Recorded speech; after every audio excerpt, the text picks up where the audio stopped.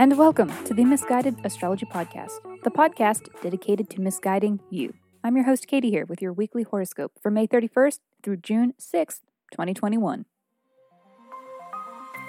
Welcome back to the podcast where I don't know you personally, but I talk like I do based on the moon and the planets and the sky and shit.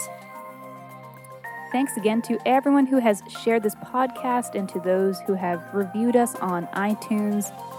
These are among the best ways to help this little self-produced podcast, and it definitely does not go unnoticed. You have my immense gratitude. So this is a kindly reminder and a humble request that if you write us a review on iTunes, reach out and tell me so and provide your birth details so that I can send you a 24-page in-depth birth chart report. Just email me, misguidedastrology@gmail.com. So easy. The full-length episodes where we answer listener questions by reading their birth chart will be back very soon. Hopefully this week, and I mean it this time, because we are finally ironing out some technical issues. And we are always taking new submissions. If you aren't afraid of receiving a little misguidance and have a question that needs to be answered by the sky, please write in. Misguided Astrology, gmail.com. The same thing, same place. And then moving along to the astro for this week. The official forecast is that it looks way better than last week, which was a crapshoot. So we all survived. Congratulations. Let's not waste any more time. I'm going to tell you all about it.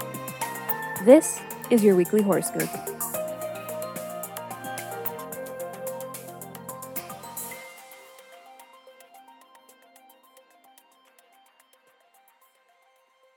Capricorn, you hoochie bitch. Happy new week. Happy fresh sky of astrology. What do you say? You want to get into it? I want to tell you all about it.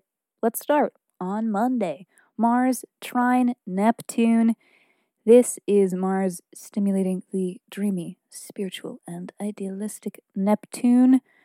This is passion and romance, a good time for activities that are as creative as they are physical, such as dancing, making music, building something, anything you like. Make a pottery, make a gardening, or make a killer playlist. Listen to that while you engage in physical activities. A long walk, a bike ride, and so on and so on. Whatever you like, it's your pick. This also is screaming spiritual inspiration, like receiving intuitive messages, and it is also standing up for what is right. It is invoking an ethical gusto. For you, Capricorn, this looks a lot like creative problem solving. The moon is in your second house of self-worth and finances. So it could be a little extra negotiating power, where you can really get a good sense of what these people need to be hearing and what you need to be saying. You little business aficionado, you. Monday looks good for wheeling and dealing. Tuesday, boring. Wednesday, pretty cute. Venus enters Cancer. It is here for a little less than the next month. This is a time where we may more naturally find ourselves caring for others, and then in the process, caring for us, because it is nice to take care of our friends and family and those we love. It helps them, and it helps us be better people. This is Venus in Cancer. It's cute shit. It's nice. If I were running for president, I would Venus in Cancer, and that is something you can count on. Thursday, Capricorn, Thursday though? Ooh, so good. Sun is trine Saturn. I feel like this is definitely for you, Saturn ruling planet. This is going to be real nice. This is planning for the future or long-term plans revealing themselves. It's inspiration for a new goal. It's finding hidden information, like a puzzle piece is found. Things are just becoming more clear. We have a better vision for where we want to go. In addition to Sun trine Saturn, which as if that wasn't enough, we have Venus trine Jupiter. This is two benefic planets butt fucking, so it's a party and a half. This transit is good luck. It's good fun, great for romance. It is leisure time awesome, indulging in romance and love and fun and art and hedonism in the best possible sense. For you on Thursday, Capricorn, it looks like inspiring conversations with others. It's conversations that will provide you with important information that is critical to your personal development, to knowing where you need to go or want to go. Chat it out with other people. They have the insights you need. Friday, boring. Saturday, run and hide.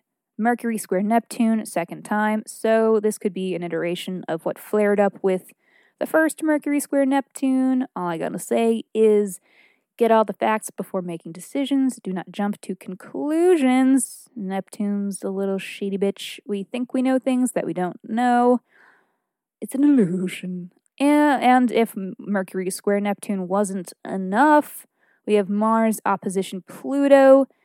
This is downright aggressive. It's hurt feelings and dramatic arguments. It's just drama.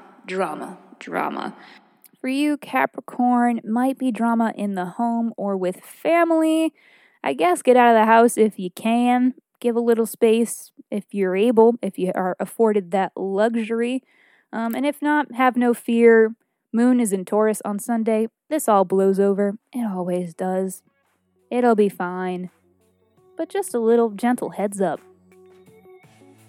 And alrighty, Capricorn, that is all for this week. Thank you so much for tuning into the Misguided Astrology Podcast. I'll see you next Monday.